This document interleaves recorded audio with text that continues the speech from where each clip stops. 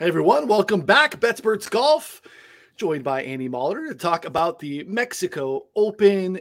Lovely Puerto Vallarta at the Vidanta Club. Very. Hey, that's all the Spanish you're going to get from me today. A little bit of accent. It's the John Rahm Invitational, as producer Dan joked about before the show. Andy, how we doing? Good. Yeah. Fun. I actually kind of like the format last week. I know it's not like exciting and there wasn't just a massive amount of names, but it is kind of a weird, like you mentioned, a little 2-week respite during the height of draft season that I don't mind. And then we get a couple good events, and I don't remember the order, if it's Wells Fargo and then Byron Nelson or Byron Nelson and then Wells Fargo. Either way, both very good events coming up. We're going to have decent fields, really good courses.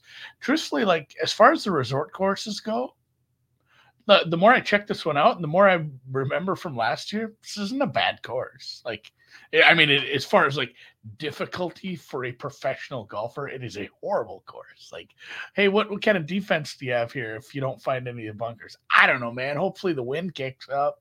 Otherwise, we're shooting some scores. And I mean, it did kind of feel like you remember the film The Great White Hype? I do.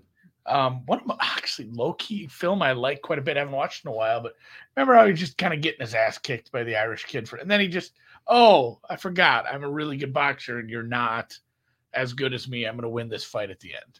Kind of what it felt like it felt like Rahm was kind of trying for 3 days, and maybe it feels like I'd have to go check the leaderboards, but it feels like he was just kind of middling, and then part of Saturday, and then all of Sunday, it's like, yeah, I forgot. Like, I'm just so much better at golf than most of you guys. I should just go out and win this. Like, and I think it was good for him mentally too. Like, it just kind of sparked something in him. You know, at the beginning of the year, it was Rahm, and then he didn't really do anything. You know, it sucks to say like, hey, top fives don't impress people, right? You don't get your name etched on a trophy for a top five, and then he won this, and I think he's won 7 events since. So it's maybe it was important to him, and that is the key little narrative being pushed around right now. It's like, man, he's not in the same spot. He's won like 3-4 times on tour this wraparound year, whatever. Does he really need this to like get anything going like he did last year? No. Is he gonna care? Maybe not. Is he still like the best golfer?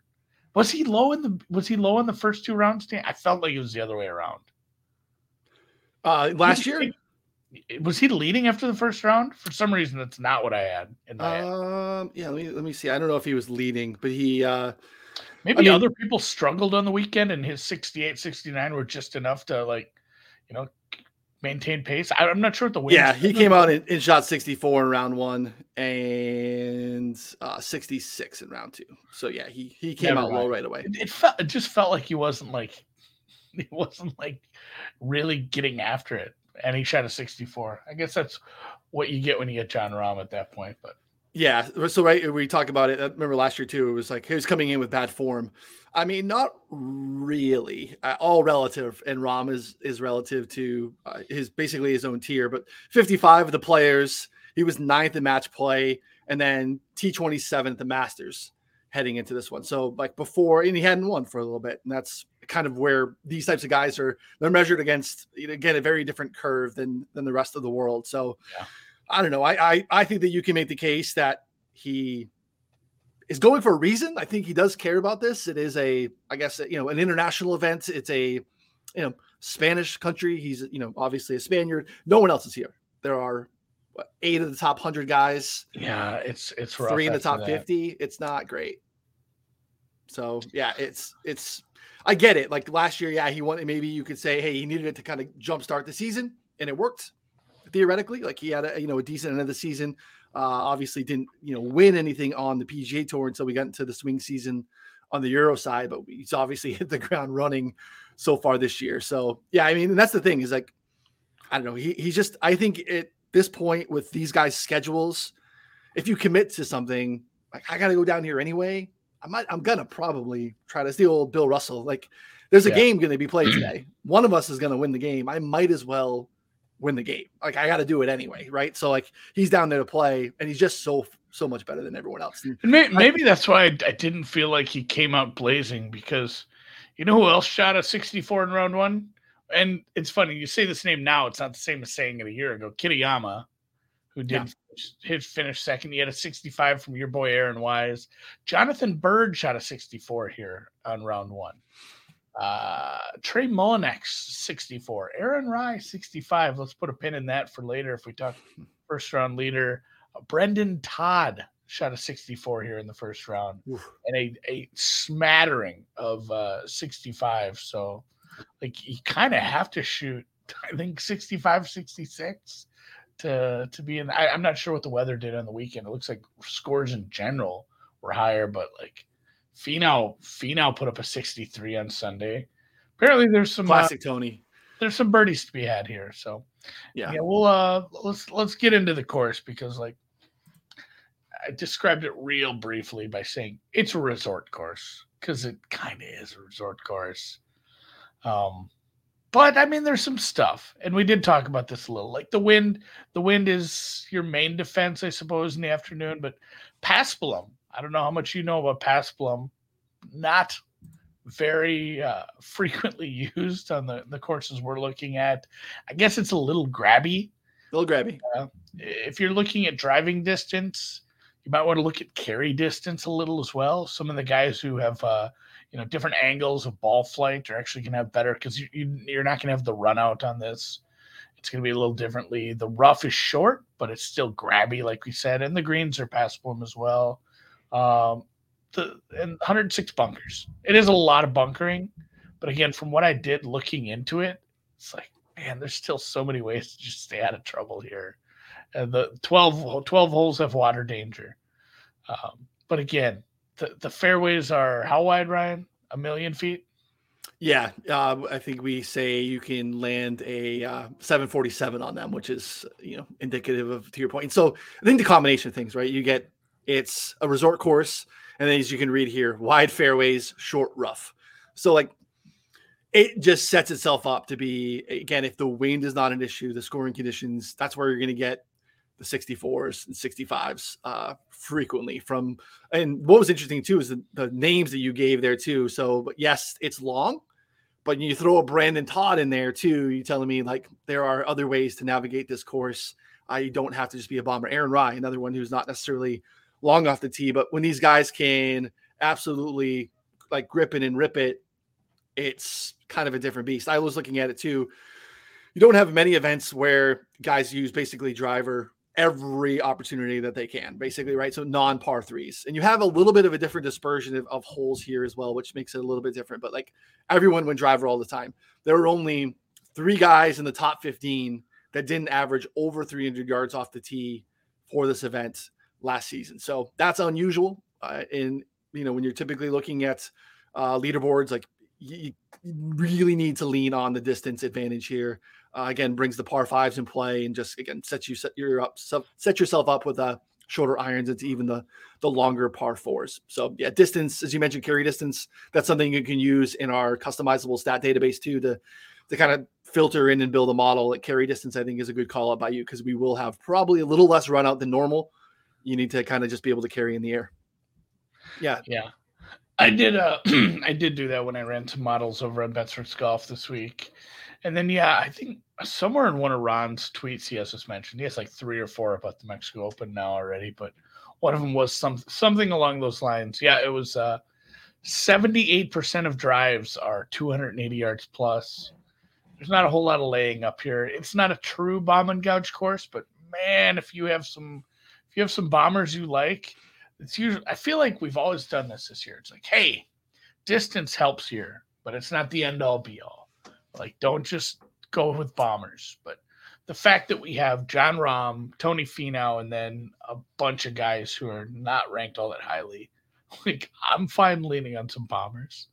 Like, if their golf game has led them to a spot where they're ranked, 104th, and you just have a shitload of that same guy, and I know there's a bunch of guys that are rated quite a bit higher than that, but you have a whole bunch of that guys. And like, if you're trying to break ties, I mean, distance and not even accuracy so much. We talked about the wide fairways and the the less than penal rough, just like straight up distance, carry distance. Like I'm weighting it higher than I normally would, and I hate weighting bombers high, but bomb and gouge works here. Not only that, but like the greens are huge.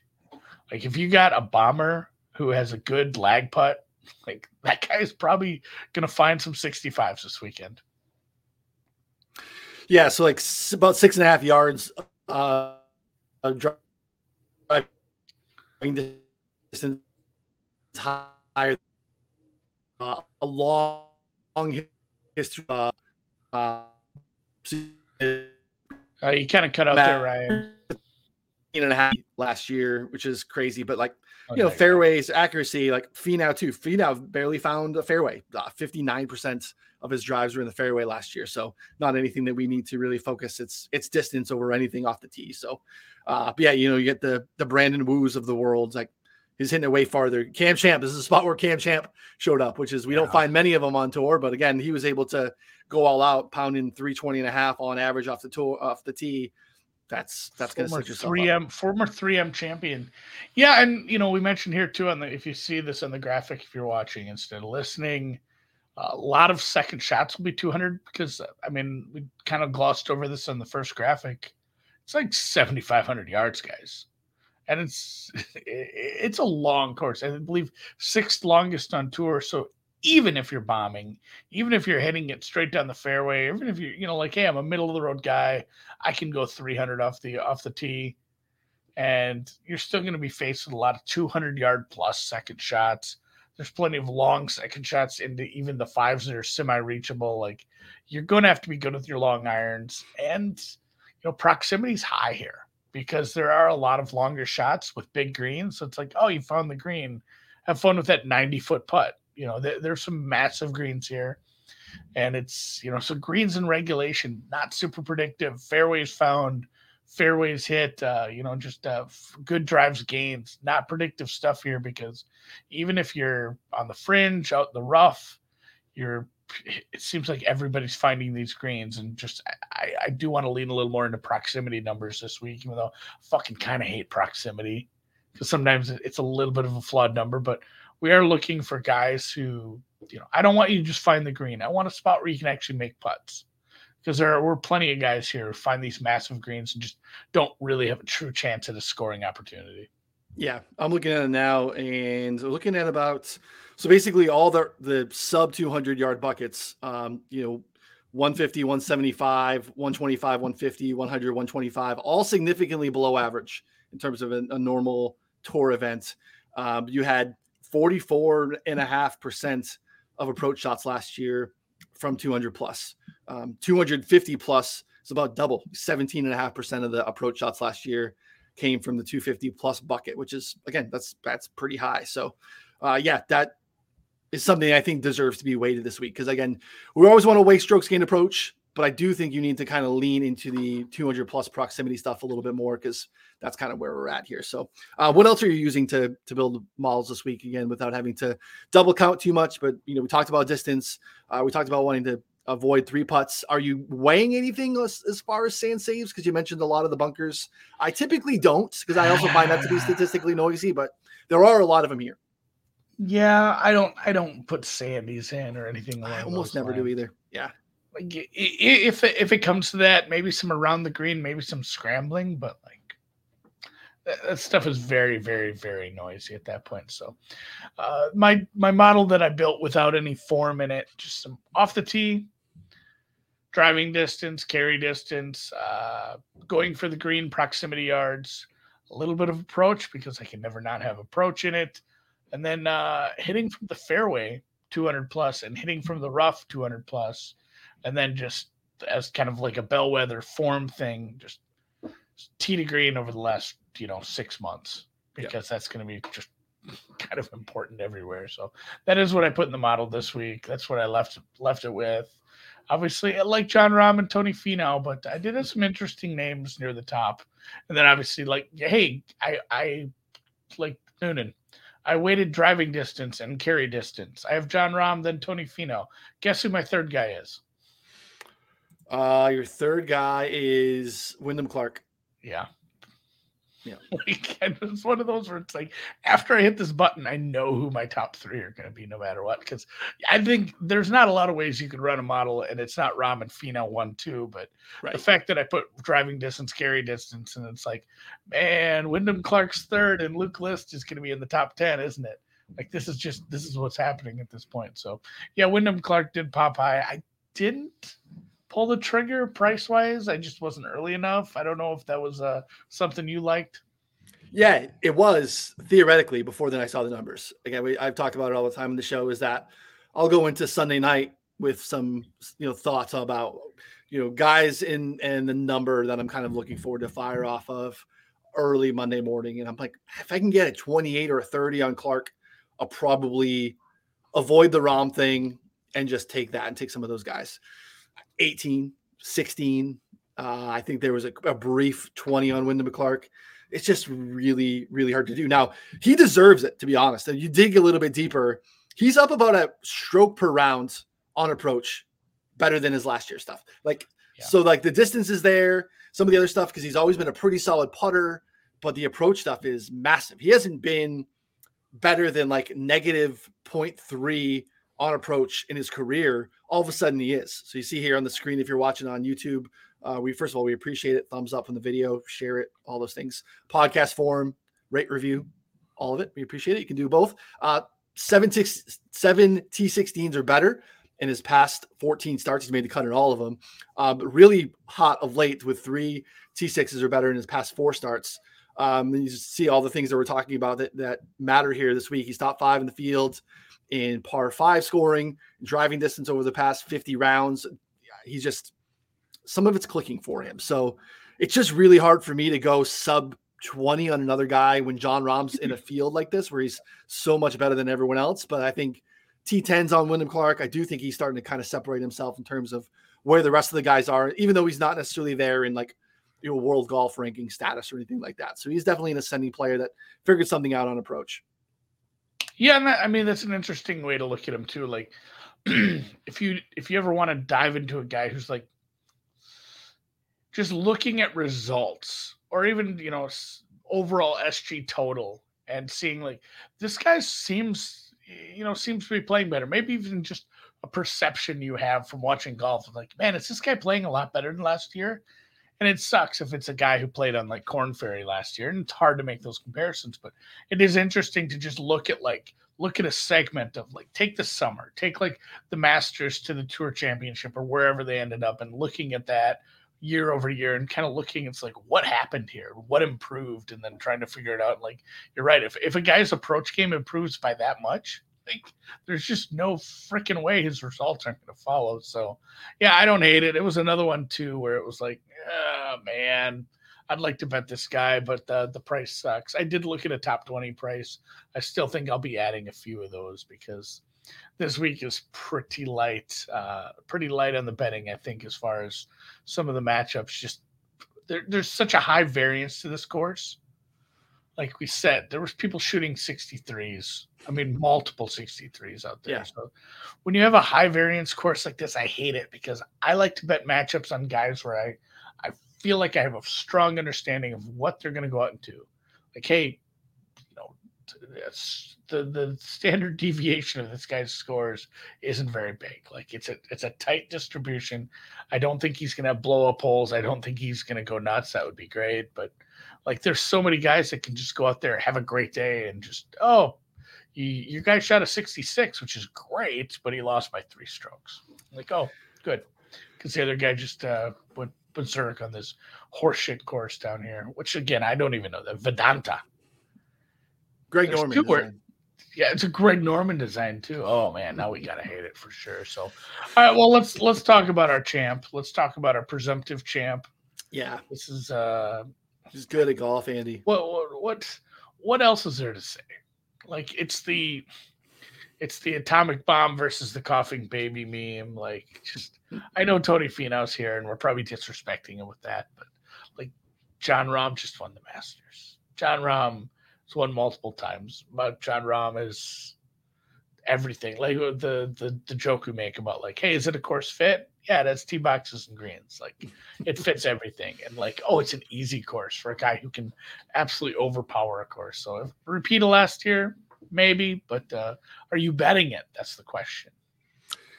Yeah, I am. It's all I did. And I think that's kind of what you got to do, right? You got to make a decision. It's really hard to like, all right, if you're going to throw in at a guy sub, 3-1, it's very difficult to then to start sprinkling in down the board. So I've made a decision to just make a singular outright bet this week because it's just one of those things. If he goes out and shoots 64 on Thursday and pokes a hole in the he's not motivated narrative, and you're like, why the hell did I bet, down the board at 60-1 and just, yeah. So, but I think it's okay. Like, I think it's making a stance it's probably the right way. It's golf. It's a high variance course. It's a high variance sport. So having more shots at the top makes more sense. And that's why we typically bet outright winners the way that we bet outright winners. In this, it's just with how he's playing, I think he gives a shit. I think that matters. And yeah, again, winning this event you're basically betting if he gives a shit or not. Yeah. You're getting like, hey, do you think there's more than a 25% chance that he gives a shit? Because... And part of it to me too, narrative based wise, is I think he was a little annoyed early in the year when he felt like he was stacking wins and he wasn't number one in the world golf ranking. And he's like, you can rank whoever you want number one. I think when I tee it up on the best player in the world, I think this is a chance for him to like just kind of extend some of the world golf, prerequisites in terms of how that ranking is fed. Like Scotty's not here. You can just go out and get a PGA Tour victory. It's hard to do. So I think he is here and gives a crap enough to go out and do so. So yeah, I mean, I think it's a pretty much a binary decision. I think you have to either it's Rahm or nothing else. I think that there are opportunities to probably get it a little bit longer if you wanted to wait for live betting opportunities. Not that I don't think there's one of those scenarios, and we've talked about this a lot, where maybe he's in the second wave and someone goes out and shoots really low. Like Finau goes out and shoots super low. Yeah, I mean, it can't be someone. It has to be like a bunch of people. Well, no, I mean, it has to be like Finau or somebody. I mean, who else even has like a big, Clark. I mean, somebody with like wins, somebody with a name. Like it can't be, oh my God, even like Wu, who played well here last year. It can't be somebody with the name. It has to be like Finau and Clark or Finau and Woodland. Finau and oh man, at that point I've run out of names at this point. Like we're down like Patrick Rogers territory, but it probably has to be Finau and another like known quantity at that point. There's not so many of them, so like trying to get a live number, you're just playing with the third rail there, guys. Yeah. So I think maybe on like the weekends or something like that, if he's off to a little bit of a slow start, maybe you can get into a 4-1 or a 5-1 on Rahm. Like, I just don't think we're going to see an absolutely mashed number on him. So I would typically wait in the scenario. Whatever. I feel like he's the guy. I think he gives a crap, and I'm willing to make a little bit of a different position. Now, I bet it a little different than I typically would. I typically play outrights to a 2-win number. Played a little bit lighter as well. And I'll go heavier with some finishing positions, but he's getting more than I typically allocate in a week to outrights. So the way I had to change it up a little bit, but yeah, he's my guy, and I get it. It's one of those things like you can't even share it on social if he wins. Oh yeah, great. You picked Jon Rahm at the Mexico Open where he was sub 3-1. Like, great job, great tout.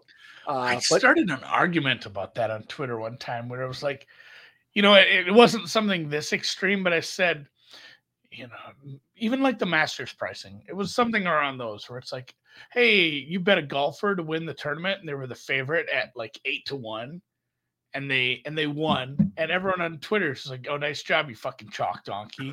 Right. But if you pick the right tight end to be the first touchdown scorer at 8-1, it's like, oh man, what a call. Like, yeah, there's this cognitive it's wild. Like, it's true though. It's so true. No, but I mean, the main point stands.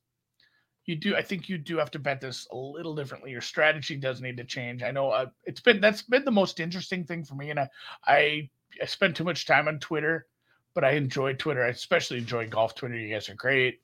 But I love seeing how people are betting this because there are some people that are just going about it completely differently. Is our guy Brian Kirshner is convinced that he should be betting into the without Rom market. I'm not 100% sold on that strategy, but like if that helps him sleep at night because he doesn't have to worry about the big bad monster, I'm kind of cheering for him to get like a second place and cash because I'm not sure I've ever seen someone catch on one of those markets where it's like without Rory, Rom, and Scotty at the Masters kind of thing. I looked at those in Augusta. I did not bet into them, but my strategy's changed too a little. I've gone a little differently, and I went further down the board, further than I wanted to, but I found some guys that I think can pop, and I said I'm going to bet them. And I had a bit of a scare last week with the Canadians. I had some in the newsletter. I put the Canadians Hadwin and whoever. I can't even think of the poor guy's name right now to finish top 20, and then I didn't bet them outright. And at one point on Sunday, they're leading the golf tournament. I was very worried by that. So I did some small outright bets, but every one of these is essentially a top 20 bet that I put an outright bet with it. So it's kind of an each way. It pays 20 places, guys, just a little differently. So did you consider? Did you really did you give it any thought? I did because I bet him last year. I bet him to win here last year. You parlayed it with some stuff, didn't you? I took somebody who bets baseballs. Like they had 3 totals that day, and I like, oh God, I'm embarrassed for this. I think they were all like 8.5s, 9s. I sold them all down to like over 6.5, like 3 minus 200, baseball totals with Rom, whatever. And it didn't pay a ton, but it's better than losing, I guess. So it was, I did bet those baseball totals, just straight bets on their own at the normal totals. I don't know why I decided to sell runs or buy runs like that. Guess I'm an idiot, but I'll have a fun parlay with Rom, I'm sure at this point. So, but yeah, the first guy down the board. I don't know. Did you have any top 10s or am I up here? I even forget what I bet. You're up. I have guys that I like, but I haven't made any of the bets yet. I would love to see what your outright selections look like. All right, so I found this. I looked. It's like he's 22-1, and then I went over to Chris, and the price was a lot bigger. So I did bet this guy, and I stand by this. I don't know he scares me. This guy looks like he's connected, doesn't he? Like he looks like he'd mess you up. But yeah, this is Gary. Doesn't he look like he could be in like? Look at him, like he looks like he could be in a crew. I don't know. He knows people. He does. He probably does know guys. But Gary Woodland, bomber. I wrote bomber of balls. He is second in the field in carry distance. I did look at carry distance, but he's a bomber. He can go long. He's one of the only guys here with some degree of pedigree. And he played well of late. Top 15 at the Masters. He's only missed 2 cuts this whole calendar year. I think the last one was in like February. I feel like he missed like Sony or something silly. One of the Hawaiian events. He hasn't had those blow up rounds, and he did play well here last year. I don't want to use course history too much ever, but he played well enough here last year, and he gained a ton tee to green. Like if you're comfortable coming into one of these, Central American / Mexican resort courses on Paspalum and just playing good golf tee to green, I'm fine with you it's a bad top, not bad, but it's not a big top 20 price. But for plus 120 for me trying to find, 20 golfers that I think will play better than Gary Woodland here, I struggle to find 20 golfers. And, there's always surprises at the top of the leaderboard. There's going to be some guys I didn't even consider that will be ahead of Gary Woodland most likely. But on average, I think his average finishing positions would be more like 14th, 15th, if that. Like just kind of a median projection, maybe even some around 10th. I know that doesn't completely jive with the outright numbers, and outright numbers are outright numbers for a reason. Yeah. But like he should finish somewhere in the teens a lot more often than he finishes below that. So plus 120 felt good. And then of course I had to bet the best price I could find on him to win outright. Plus 28.54 at Chris. Who knows what it is now? It's probably 30. That's been my luck with golf outrights. No, you're. I don't see anything. Chris still has the best number. Domestics, the best I'm seeing is 28. So it's down to 22 on DraftKings. You get some 25s out there. It's 27.54 on Chris now. Ooh. CLV, baby. Well, CLV on the outright win. So I'll be cheering for him. Here's what's interesting to me. And you look at his performance of late. It is, I mean, tee to green, he's fantastic. He has been a absolute unmitigated disaster on the greens for a bit. Last two events, though, Masters and RBC Heritage. Again, different putting surfaces, but impressive. Not just gaining on the greens, like solid gains on the greens. Masters plus 0.74 strokes on the greens per rounds. Heritage 1.12. So if you're getting even field average putting, like even last year here, where he said, you mentioned T24, he lost like a stroke per round on the greens, which is almost what he does more times than not. So if you're going to get maybe something there in terms of him figuring it out with the putter, that gets pretty interesting. So to me, it was like, as I mentioned, like I wanted Clark and Woodland. Those are the two names that I was thinking Sunday night. Yeah. If I can get some good numbers, if they're very different than Rahm, those would be the kind of guys that I would go to. Because I do think that top four is somewhat of its own tier in terms of actual, like maybe baseline talent, actual win equity. Obviously, Finau and Rahm are separate, but I do think Wyndham Clark, the way he's playing, and then Woodland's recent form too. So yeah, I like that. I like the number that you got, and he'll be on the card for a finishing position bet for sure. Yeah, Clark was my first cut, and I'm going to shop it. Like, what's the top 20 on him? I'm guessing minus 110, minus 120. Yeah, maybe a little juicier. Minus 120, 145 on MGM, where you get ties in full. Yeah, that's pretty much where you're at. You can get Woodland on FanDuel at plus 135 to T20, which is a pretty nice number. Yeah, I should drive to Iowa. I might have to drive to Iowa anyway for circa draft bets at this point if we get some good news tomorrow. All right. Well, I got plus 120 bet online. That was the best price I could find offshore. And then I did bet a couple of longer shots. These ones, I was really close to not even betting the outrights. These were truly like, hey, I want a top 20. And we already talked about one in Alex Smalley. And it's more another one of those where it's like, hey, here's all the things that I think are important this week. Plus somebody who's been playing some half decent golf. What's your number? Again, I had like Bet Online or Bovada pulled up, and it's like he's 40-1. It's like, all right, if we get plus 170 on him to top 20, like I'm fine with that. So much better price at Chris. Again, it was $58.50 was the price I bet yesterday. We'll see what he is. I'm making a $54.50. The market has spoken. Maybe there's a Reddit post about Alex Smalley and how we know he's going to win at this point. So, but yeah, as I wrote here on the screen, great tee to green and approach numbers over the past 6 months, just like solid. And again, if you put him in the Masters field, they don't look so great. But if you put him in this field, this is a guy who should be rising to the top. The cream rises to the top. It doesn't matter how shitty the rest of the milk is. I'm not 100% sure how the whole churning process works, but Alex Smalley should be the cream here. He's plus 185 to top 20, and he does have good long irons, especially out of the rough. When I segmented it, say 200 plus shots out of the rough, he was very high, easy enough rough here, and he played well here last year. I hate form, especially at a course. But looking back at guys who played well at here and other resort courses like this in the Caribbean, Central America, etc., he was fine with that. So a top 6 finish here last year, plus 185 to top 20. Is that my favorite bet of the day? I don't know. I have to have one more. I have to have a newsletter bet that doesn't, jive with all this. So it might end up being Wyndham Clark, or there might be a mystery golfer.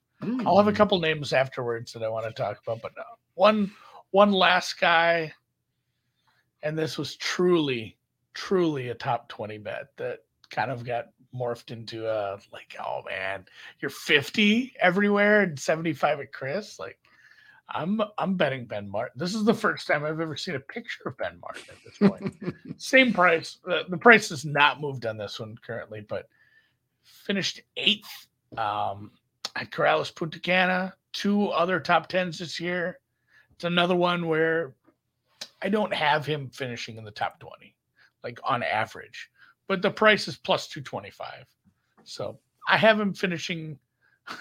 Dan says I'm not entirely certain that's Ben Martin. I think it is. I have seen him golf a little, but I have him finishing in the top 20 more often than not. I should think this number would be a little closer to plus 150. So Yeah.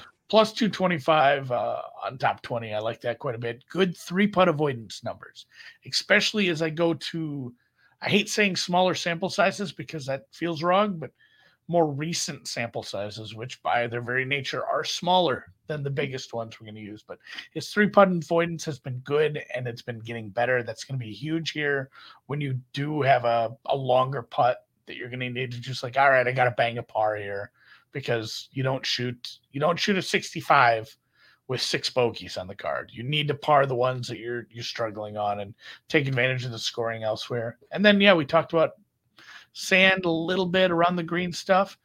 That was something too, is, we spoke to Wyndham Clark comparing year over year or even month over month. Around the green has been a weak spot in this game, if you look back. And his scrambling numbers, again, it's smaller sample size, but a more recent sample size, scrambling numbers and around the green has been a little better of late. So seeing some improvements there. I mean, you see what happens when Victor Hovland starts chipping well. Like, oh shit, this guy's like placing high in a couple tournaments in a row.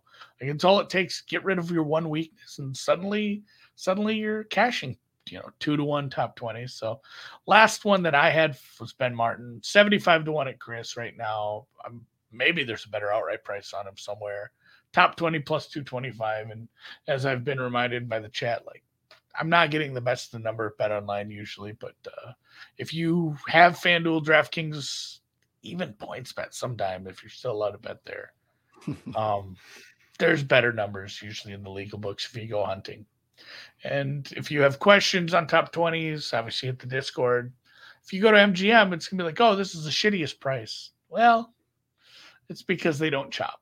You can finish in an 82-way tie for 20th, and they will give you the same price rather than giving you back a 13-cent stake off like $100. So that's why that price is going to be lower. Same thing in the offshore market goes for Bovada. Their top 20 price is going to be considerably lower than anyone else's, but they don't chop. It matters, especially I think when you stay closer to the top. When I get top 10s, I do like to trend that way.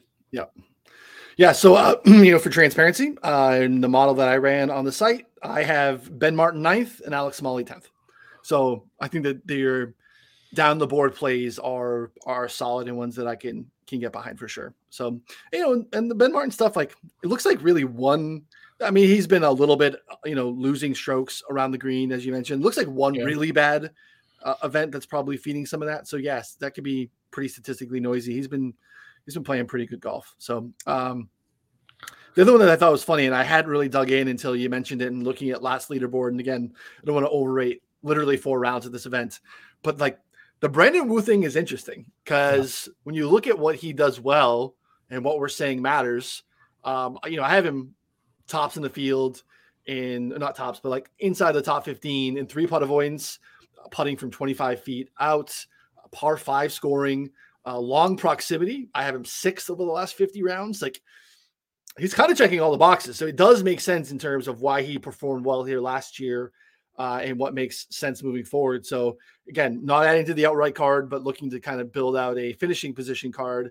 I'm trying to get more into finding some good numbers in terms of matchups. I know Andy has a ton of success with the matchup stuff. So I always feel like, I really like these two guys. And they're always head to head. And it's like, I just never have enough options. I would love a book to be able to like create your own matchup. That would be a fantastic. Oh my God. Yeah. Because I've whined about this before. I said, like, I'll have guys that I have them earmarked. Like, I don't like your outright price, but I like you here. Like, your price just sucks. Like, the market likes you enough.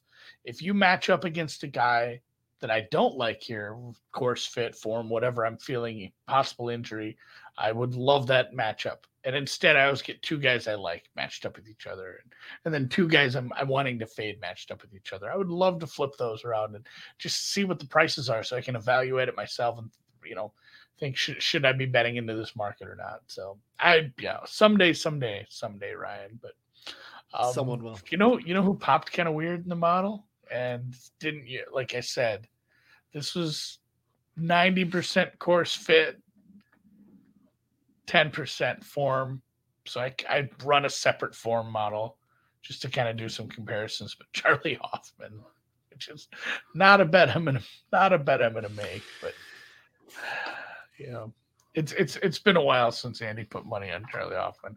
I feel like he wasn't he decent in the partner play or whatever? Oh, Valero, 22nd at Valero. Like I was gonna say, I've seen him play some good golf recently, but 22nd at the Valero, then 5 straight missed cuts. What before that? 14th at Waste Management, which he has to play well there. Played okay Valero at Pebble too. Beach, 4 missed cuts. Yeah, 4 missed cuts before there. Oh, Valero is it? Yep. So unless he's sponsored by whatever Mexican telecom company is your lead sponsor here, or hotel, or I can't even remember what the actual sponsor is. But it's I don't think I'm going to be playing any Charlie Hoffman. Was there anyone else that kind of piqued your interest that you might be looking at matchups, positional, or what? Yeah, I like Will Gordon here. Will Gordon is a 6th for me this week. He is outstanding in top 12 in long proximity, 8th in distance and carry, 2nd in putting from 25 feet out. As you mentioned, these bigger greens. So we need to have some good lag putting. You minimize some of the 3-putt stuff. Gives himself lots of birdie looks. Will Gordon, I think, is a guy that's probably a nice DraftKings play. We'll have the DraftKings show with the guys on Wednesday afternoon. I think there's just some birdie upside there, and that's more important than DraftKings scoring in terms of how that game is played. But Will Gordon probably be someone I'll look at from a finishing position and matchup. So otherwise, I'm with you on the Ben Martin and Alex Smalley plays. I think that if I can find maybe, I typically, as you mentioned, like looking for the guys you want to short or guys you like but you don't want to bet outright. To me, that ends up being like a T40 bet. So I'm like, I expect you to do pretty well. I don't want to really like make a stand that you're going to be a T20 guy. I'd much rather get something that's like just on the other side of like, plus 150, something like that, and get you to T40 where the expectations aren't super high. But I did want to note that I liked you going into the week. So those are typically the bets I make. Yeah. Will Gordon was close for me. He's another one that's right on that list. Decent longer irons, good approach, good proximity when going for the green. Carry distance, driving distance was high enough. Tee to green numbers were good.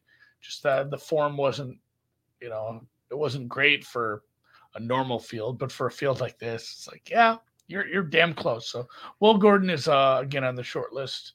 The only other guy on that short list, Aaron Rye, who I don't totally trust for a full round, and I'll probably just do what everybody else is doing and bet an Aaron Rye first round leader. Yeah, that makes a lot of sense. I mean, Cam Champ, he's so bad, dude. But like, there's just these spots where he ends up playing well. And again, like we don't have any history, but like he's so long, and long in the betting markets too. Whereas you're going to get probably a pretty nice T40 on a Cam Champ. I would not want to watch it. But again, like those are the guys I'm kind of leaning on this week more than ever. I wish Pendrith was playing decent golf. He'd be on your card for sure. Yeah. He didn't pop up very high. Certainly not in form. Yeah. Kim Percy always does. Grillo, Lipsky, there's a bunch of Andy names that are high enough. Just not going to get any of my money. Højgaard, seeing a lot of steam on him. Those numbers are beat up for the most part. Yeah. I'm not certain about him. I'm not certain enough. If he does well, kudos to everyone to bet him, because it seems like the entire Twitter sphere not only bet him, but when they bet him, they copy and pasted his name from the sports book to their Twitter because they did the fancy O with the cross through it. So, yeah, it's I don't know. Anything else on Mexico before we call her a week and figure out some more betting? No, that's it. Draft team to chase. Hopefully we have some drafts. You can parlay Rom with the Will Levis to go number 2, and and Noonan's happy for the weekend. Yeah, I can't wait till they start calling names on Thursday. So, all right, we'll catch you guys in the Discord. We'll catch you guys on the Twitter. Monthly subs are $20 right now, and it is April 25th. So that lasts from this day until the same day the next month. Not even 100% sure on that. I didn't say that with a ton of confidence, but You didn't. a monthly sub will get you. What's the name of the course? Oak So there's a golf course in town called Oak Summit. It's where I go because they have the driving range I like. So I almost said Oak Summit. That's why I just stopped and deferred to you. But yeah, Oak Hill. You're getting yourself a major with the $20, guys. So let's go. We'll see you guys next week. And as Noonan said, catch the DFS show tomorrow afternoon with the guys talking DraftKings, helping you set your lineups. Had some pretty good luck last week with some of the users. I saw some green lines. I saw some cash, guys. Good job.